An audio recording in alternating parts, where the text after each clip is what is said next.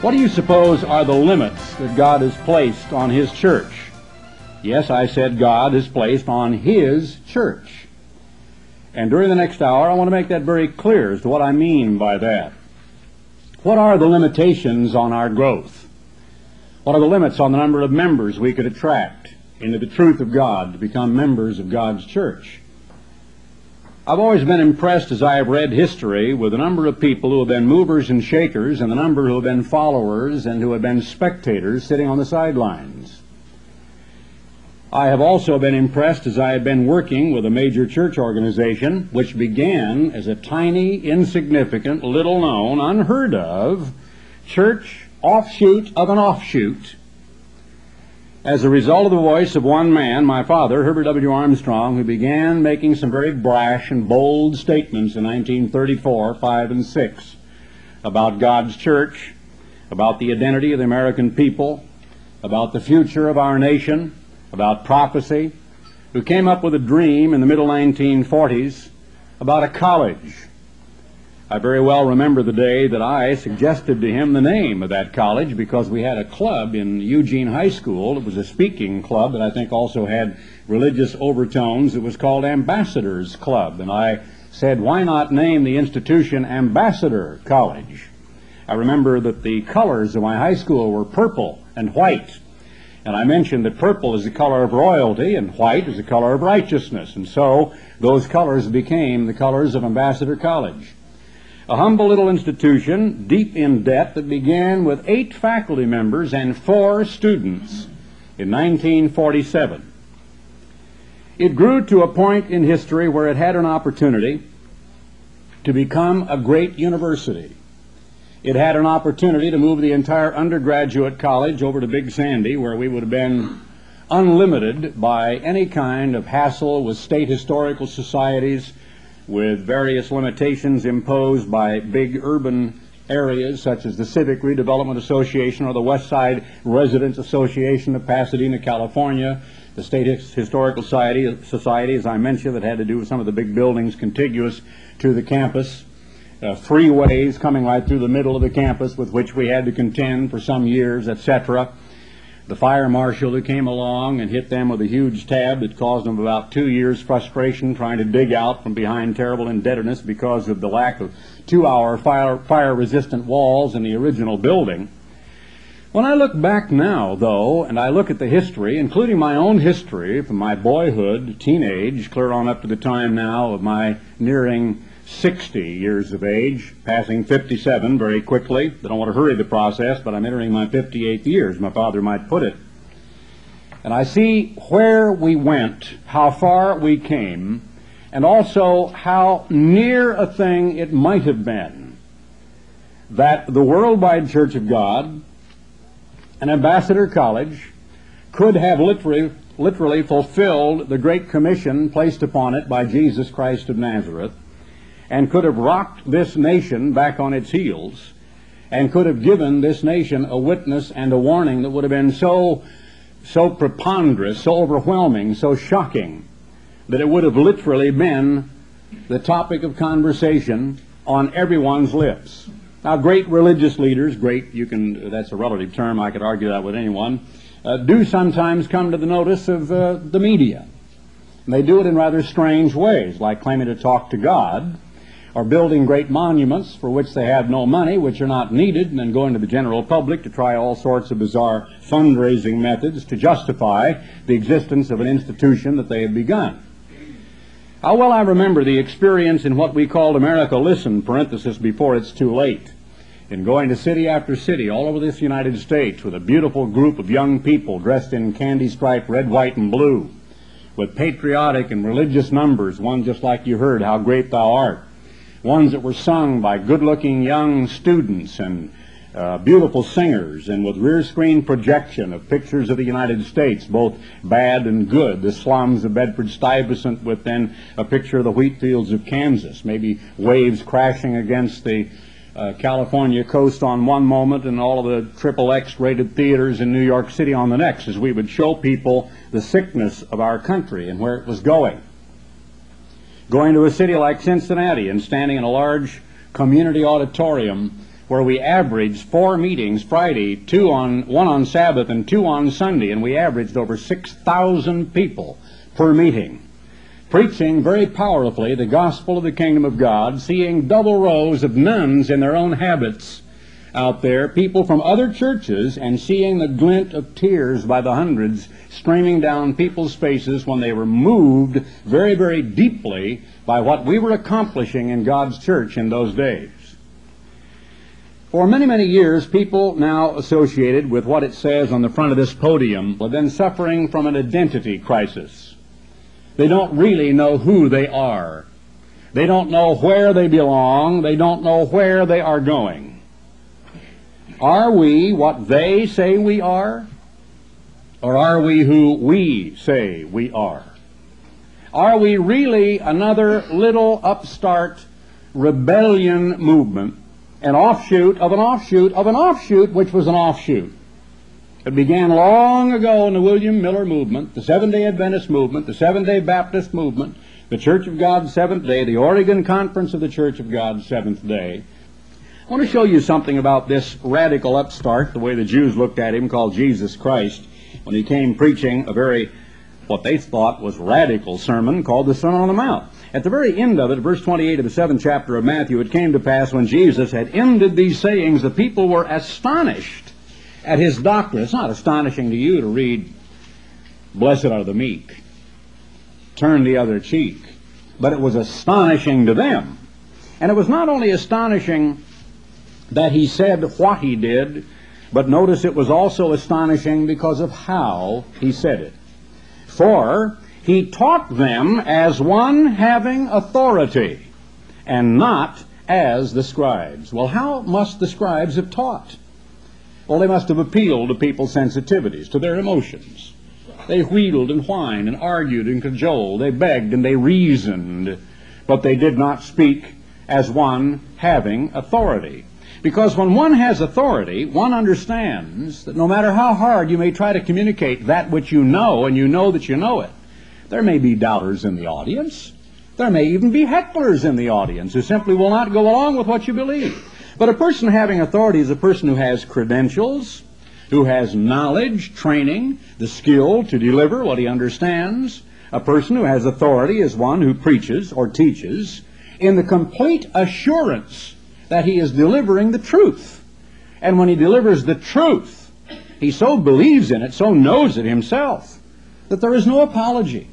There's no need for simpering or wheedling or whining or begging or cajoling or pleading with people to believe. There is simply the stating of concrete facts. And so Jesus preached as one having authority. He was assured. In Mark the 11th chapter, I'll come back a little later on to the first part of this chapter perhaps, or at least another version of it, when Jesus cleaned out the temple. I want to mention that a little later. But in 11 and verse 28 of the book of Mark, they said unto him, he was in Jerusalem teaching, and the chief priests and the scribes and the elders came to him, verse 27. And they demanded to know, by what authority do you these things? Here was a person who came to them with no credentials from any great major institutions of his day, unlike the Apostle Paul, Saul, who could say later on he was brought up at the feet of Gamaliel. Jesus Christ could not say that. He could not bandy about the name of the Levite who may have taught him a couple of languages. He could not come to them as the graduate having credentials of some famous school of the Pharisees. And so, in fact, he was merely a man of the country, the hill country of Galilee. Now, who was he to them? I know who he is to me. I know who he is to you. But who was he to them? Why, to them he was not only nobody, but he was a despicable upstart who had no right or no business or no credentials or no reason whatsoever to be allowed to darken the door of the building when they were the ones in authority. They were the ones in control. They were those who were credentialed. They were those who had status and standing, and Christ had none of those things. He was, in a sense, the way they looked at it, a man of the street. And so they said, by what authority do you do these things? And who gave you this authority to do these things? And Jesus said, I will also ask of you one question, and you answer me, and I will tell you by what authority I do these things. The baptism of John, was it from heaven or of men? Answer me. Well, they took a quick little caucus there and began to buzz and hum and reason among themselves and said, if we shall say from heaven, let's find out what the expedient answer is. So there was no honesty, was there? There was no honesty at all. It wasn't answer me. Yes, the answer is this or that. There was no answer on their lips. It was always, what is the most expedient thing to say in the audience of these people, because we fear the people, because it is their support we must have. If we say from heaven, he will say, what will his retort be? Why then did you not believe him? But if we shall say of men, they feared the people, for all men counted John that he was a prophet indeed. If you fear the people, you are what? You are a politician. Politicians are paid to say what they do. Politicians must please a constituency. Politicians are hired. They are paid professionals. They have a whole group of people behind them who are their supporters.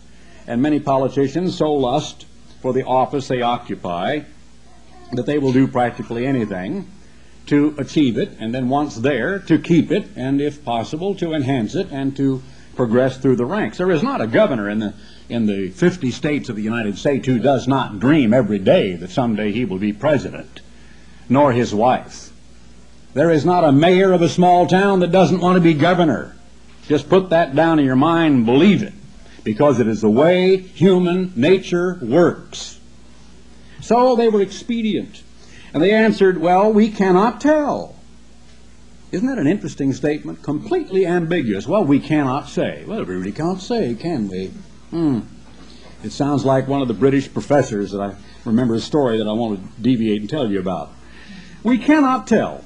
And Jesus answering said unto them, neither do I tell you by what authority I do these things. Take a look at the first time he cleansed the temple over in John, the 2nd chapter. Believe it or not, he did so twice, by the way. Many people don't know that. But this is at the very beginning of Christ's ministry. Now, quickly, while you're turning there, a brief recollection of exactly who it was with whom he was dealing and the setting or the environment. He was dealing with the Pharisees, and the Pharisees were people who were of the religious clique, the legitimate successors, remember this, of Moses' religion, which wasn't Moses but God's, but they had perverted it, which is why you understand a lot of times in the New Testament, a lot of people have trouble with this, when it says the Jews' Passover was at hand. Look at what the authorities say on that statement, because by the time of the return from Babylonian captivity, a complete new dialect and a complete new edition of Talmudic law, the old Passover, which had always been referred to in ancient prophetic writings and all down through the dynasties of the kings of Judah as the feasts of Jehovah, were now the feasts of the Jews. And all the New Testament writers listed it that way because that's what they had become, because they were no longer the festivals of Jehovah or of God Almighty, but they were now the feasts of the Jews because of all the additions and all the deletions and all of the different innovations that they had attached to the festival. Here were then the legitimate successors who were called apartists. Now, in our language, we think of them as Pharisees, but the word Pharisee merely meant one apart. It was a connotation that they enjoyed because they could see that they ought to be special, they ought to be different, they ought to be unique. And so they wanted to be the special ones, the called out ones, and they wanted to be apartists or separatists. And they were the Pharisees. Now there was something about Pharisee. They always knew exactly where they belonged. There was the high priest, there was the chief priests, and there were the various other priests, and there were the scribes, and then there were just all the Pharisees. And everybody knew exactly what his status was. Now here they were, not necessarily the proprietors themselves of the temple, but together with the Essenes, who were an esoteric sect, and the Sadducees, who were the priestly caste who had charge of the temple. They comprised in those three major sects the religion that had been polluted and perverted. It was called the religion of Moses, but Jesus himself acknowledged, quote, they sit in Moses' seat. Now remember what these hill country men from Galilee said to Jesus Christ in the first part of the 24th chapter of Matthew about the temple. They said, Master, look at these marvelous buildings. How many people here have seen St. Peter's, the Vatican? Nobody, just a couple of us, my wife and Mr. Dark, myself. Well, if you ever get a chance to go to Italy, you must do it.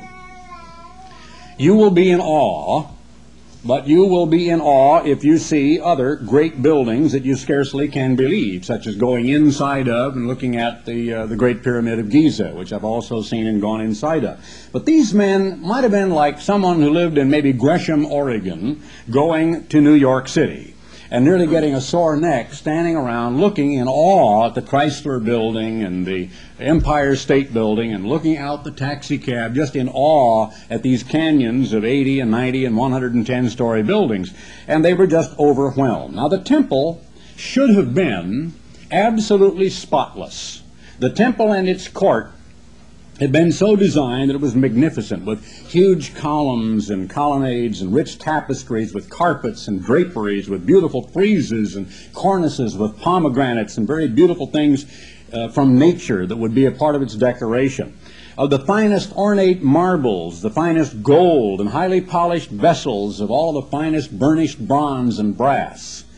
And remember that temple service was so set up of God that not only did they weave from the very finest of skins the embroidered tapestries and drapes that decorated the walls of this glittering, magnificent structure, but also they had an entire caste of priests who did nothing but serve the temple.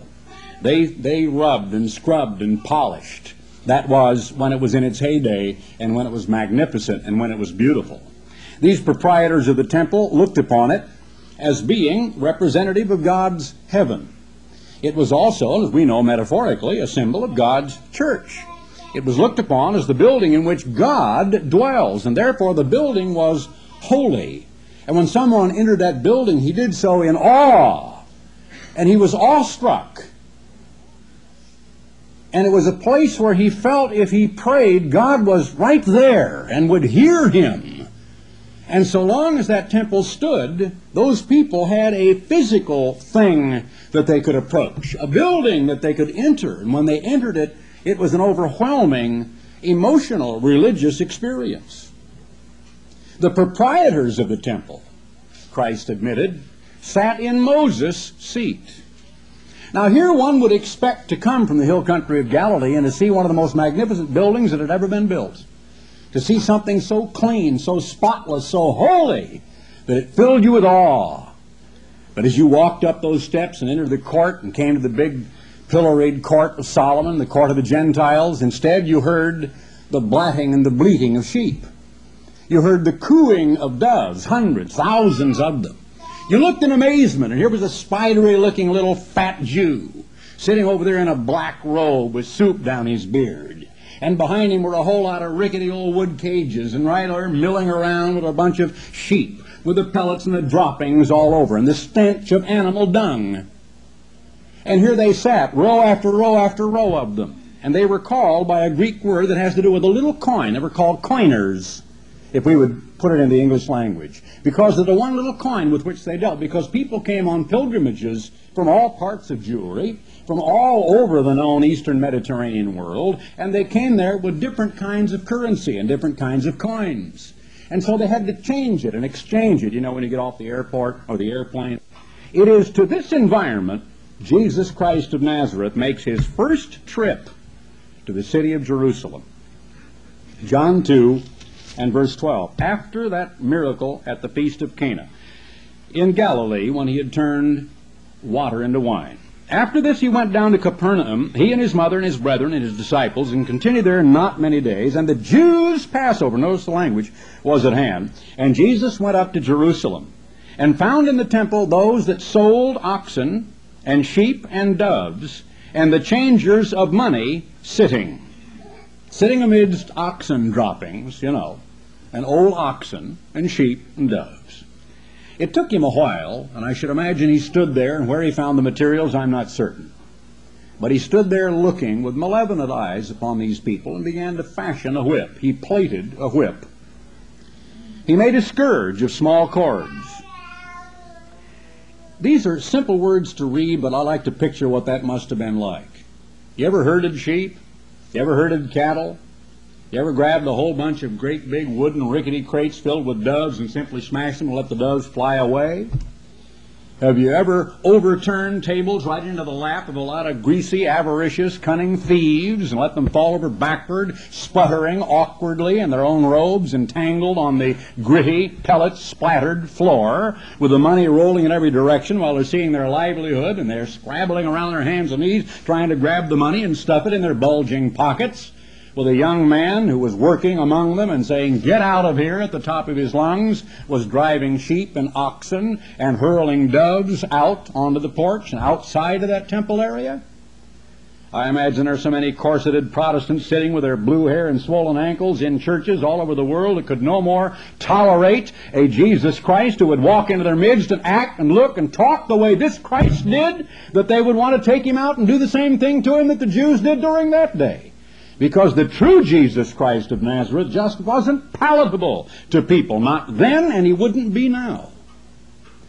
He looked like a revolutionary trying to bring about a famous beer hall putsch in the temple. They wondered, what is this man doing? They were astounded. They were shocked that Jesus could become so violent.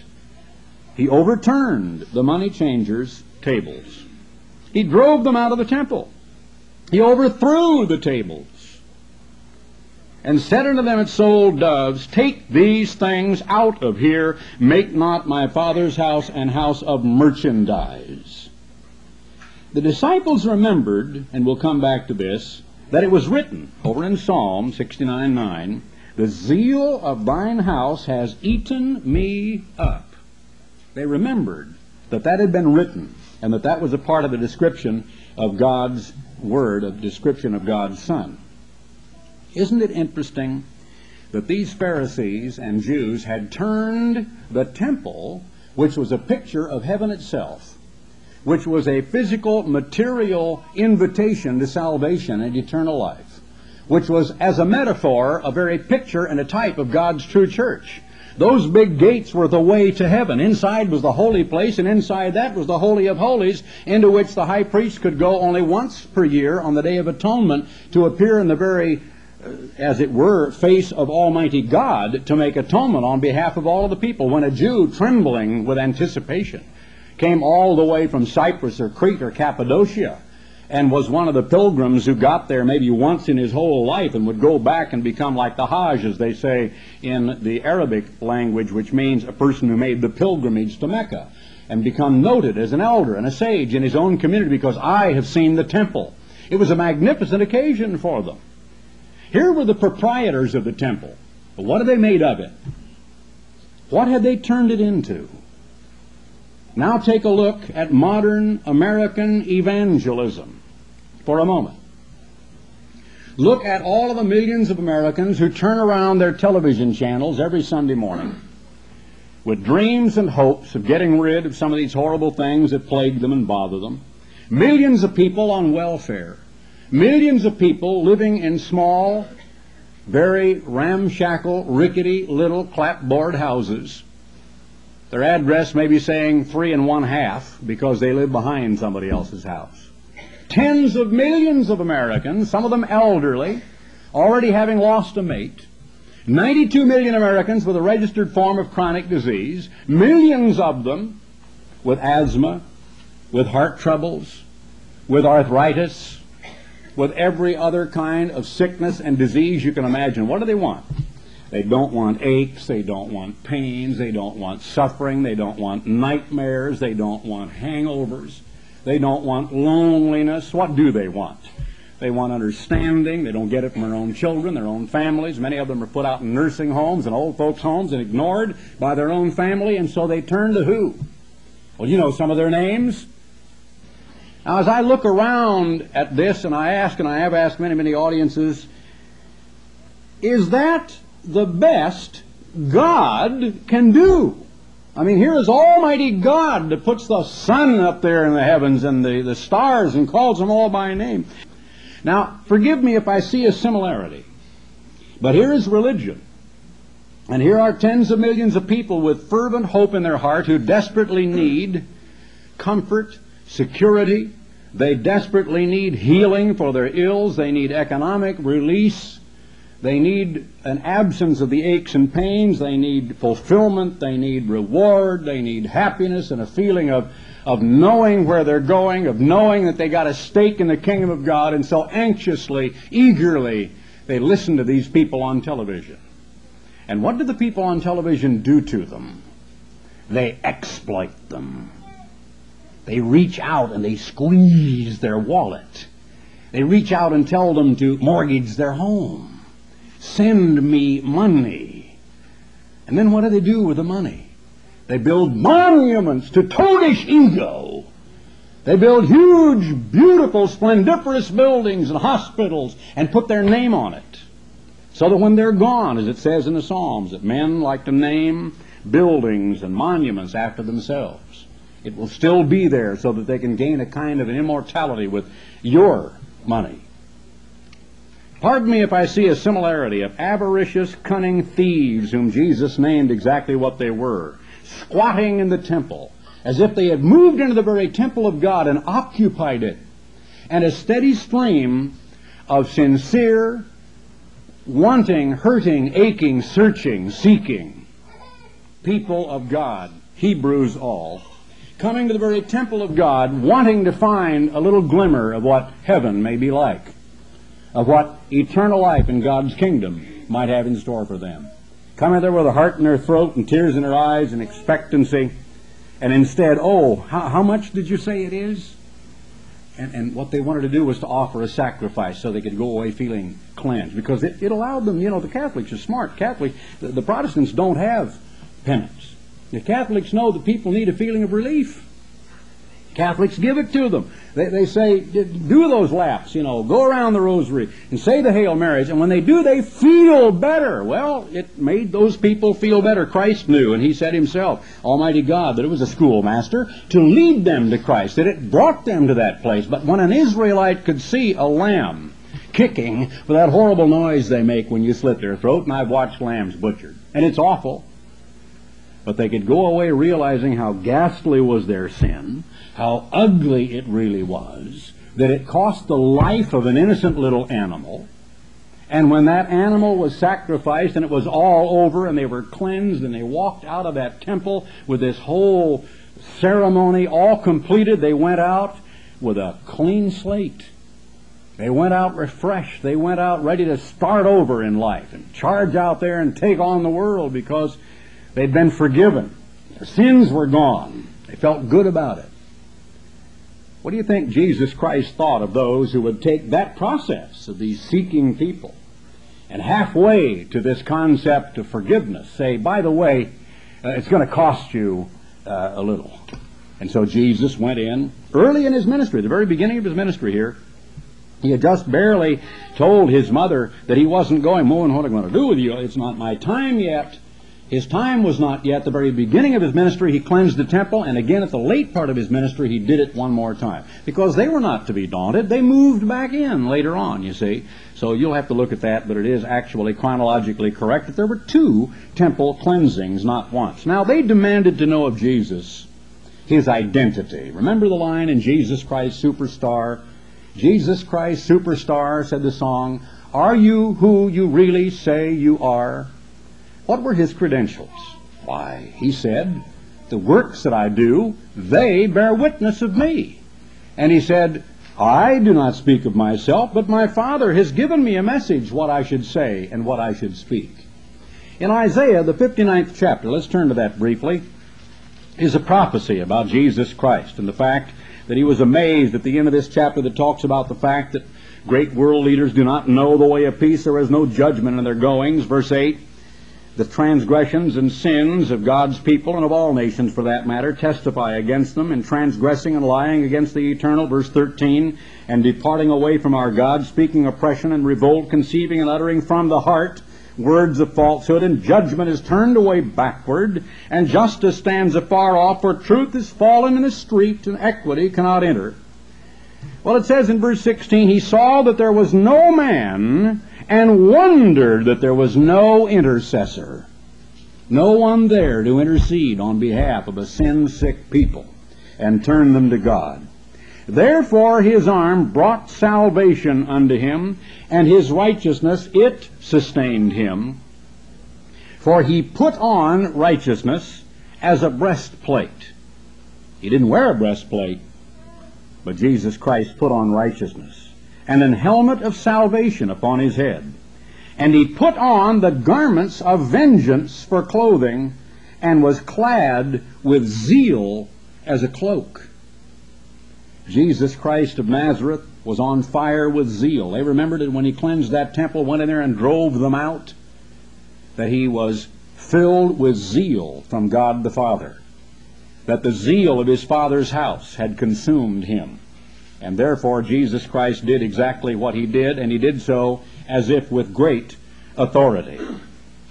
Now, Jesus Christ's identity is still a big question in history, because most people do not know the true Jesus Christ of Nazareth. And that's why I wrote my book called The Real Jesus. They do not know what he looked like or anything else about him. When he was born, what he taught, why he did it, how and why he called the disciples, the message he delivered to them, whether or not he was dead, how he died, how long he was dead, whether he was in the tomb 3 days and 3 nights or in hell, preaching to departed spirits, whether he walked out of the tomb bodily and was literally resurrected, or whether or not there was some other form or shape that he took, whether or not he is in heaven today, and if so, what has he been doing for the last nearly 1900 years? And is he in charge, active, vibrant, vital, alive, and over his true church today? Now, what is your identity? Do you know who and what you are? Now, as the Church of God, what is our identity? If you will turn to Revelation 7, verses 2 and 3 for a moment, you will see that here in this prophecy of God, it says that the great plagues which are to fall during the time when the 144,000 and the great innumerable multitude are sealed are to be held back temporarily. Verse 2, he cried not to hurt the earth and the sea. Verse 3, until we have sealed the servants of our God in their foreheads. Until we have sealed them. Now, you know what a seal is. When we effect an official corporate document, we have to affix our seal. It looks exactly like that seal on the front of the podium.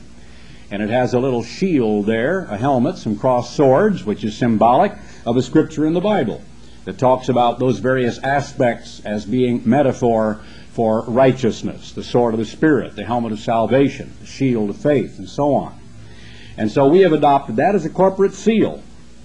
Do you have an identifying seal? Are you sealed? It goes on then through all of this. Notice in verse 6, 7, all the way down through it, it says, of the tribe of Asher were sealed 12,000. The tribe of Simeon, verse 7, were sealed 12,000. When you affix a seal, you're affixing an identifying official sign or a mark. Now, there's an opposite mark that you can have.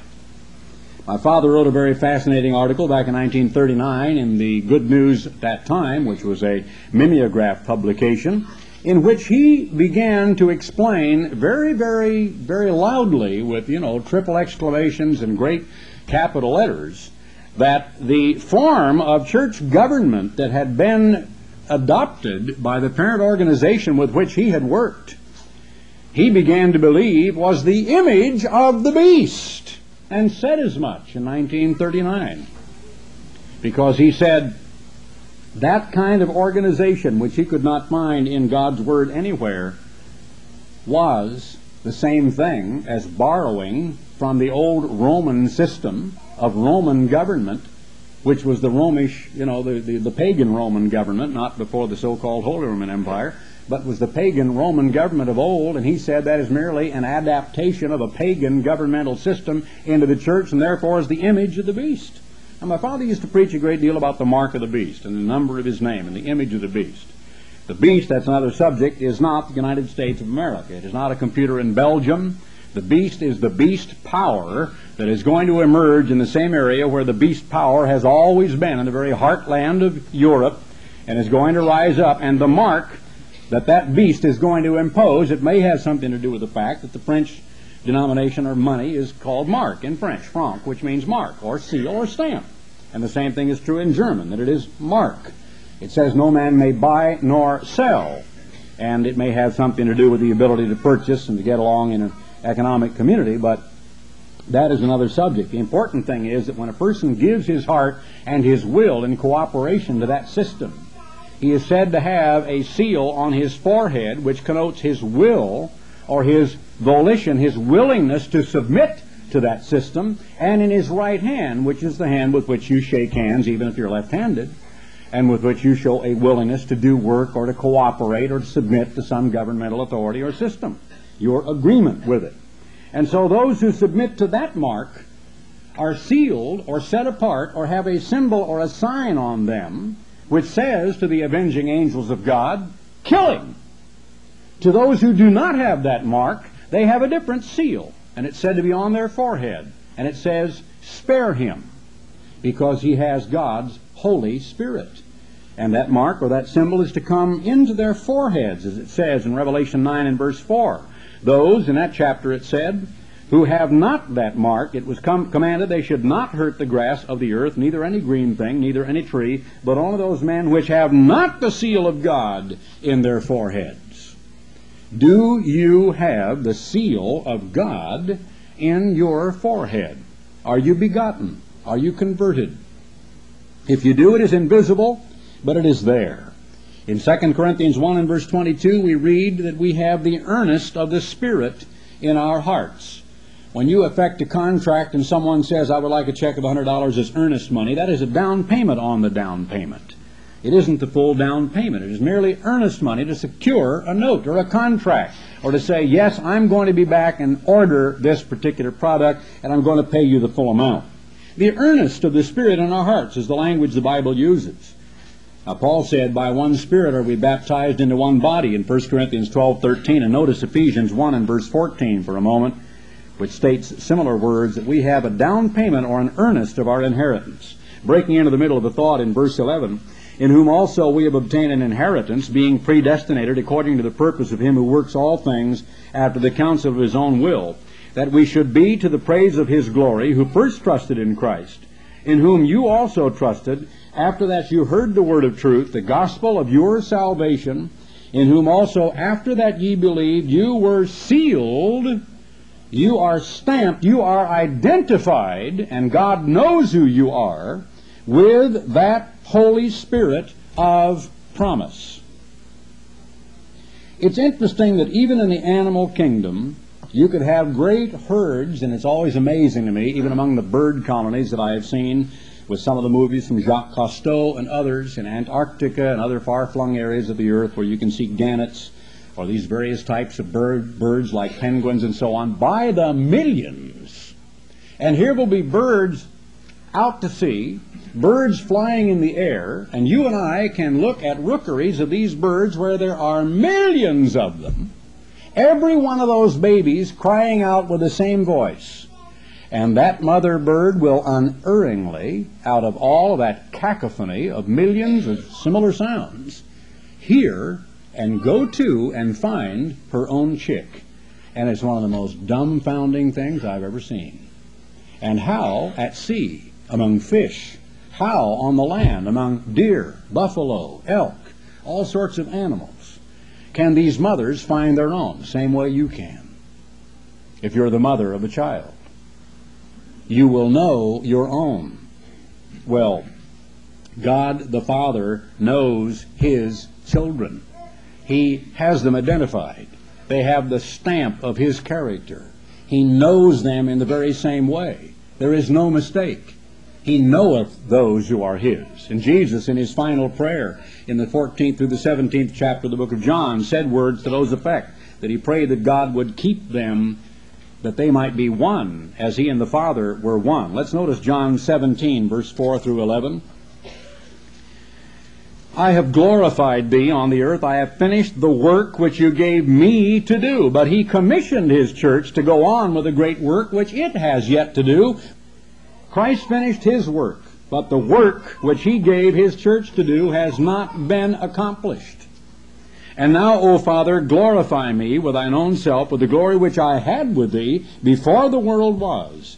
I have manifested your name unto the men which you gave me out of the world. Thine they were, and you gave them to me, and they have kept your word. Now they have known that all things whatsoever you have given me are of you, came from God the Father. For I have given unto them the words which you gave me. I've delivered the message. I've trained them. They are now skilled. They are educated. They are now credentialed. They now have the authority of the gospel because they understand it. And they have received them. Went down deep into their hearts. And he said the Holy Spirit would call it all to mind when they were converted, as that happened on the day of Pentecost. And have known surely that I came out from you, and they have believed that you did send me. I pray for them, and that includes us. I've used that scripture in the past to ask people. We hear every single day on the Sabbath people who are sick, and people say, I'm going to feel better if I know they will get up there and announce in these microphones that Mrs. So-and-so or Mr. So-and-so needs your prayers. And they're going to feel better. They're going to say, I think people are praying for me, and I'm going to feel better about that. How good would you feel if you could see Jesus Christ of Nazareth on his knees before his Father with your name on his lips, saying, Father, I pray for that person. That's what he's saying. I pray for them. He is our high priest. He is at the right hand of God the Father, knowing every one of us by the most intimate possible way, knowing us better than we know ourselves. As David prayed, search me and try me and see if there be any evil thing in me, and lead me in the way of life everlasting, praying that God would get underneath his own self-deception, knowing that he could not pray as he ought, that sometimes we tend to kid ourselves even in prayer. And so he says, I pray for them. I pray not for the world, but for them which you have given me. For they are yours, and all mine are yours, and all of yours are mine, and I am glorified in them. He is glorified in them, those of us who have his Holy Spirit. Notice again, if you will, the name on this podium. This is not a church of God. It wasn't incorporated as a church of God. This is incorporated as the church, which means ecclesia, called out ones, spiritual organisms scattered all over the world, who have a relationship directly to Jesus Christ of Nazareth, and therefore with each other only secondarily, because our first fellowship is with Jesus Christ of Nazareth, having the seal of God and the approval of God because of the Holy Spirit.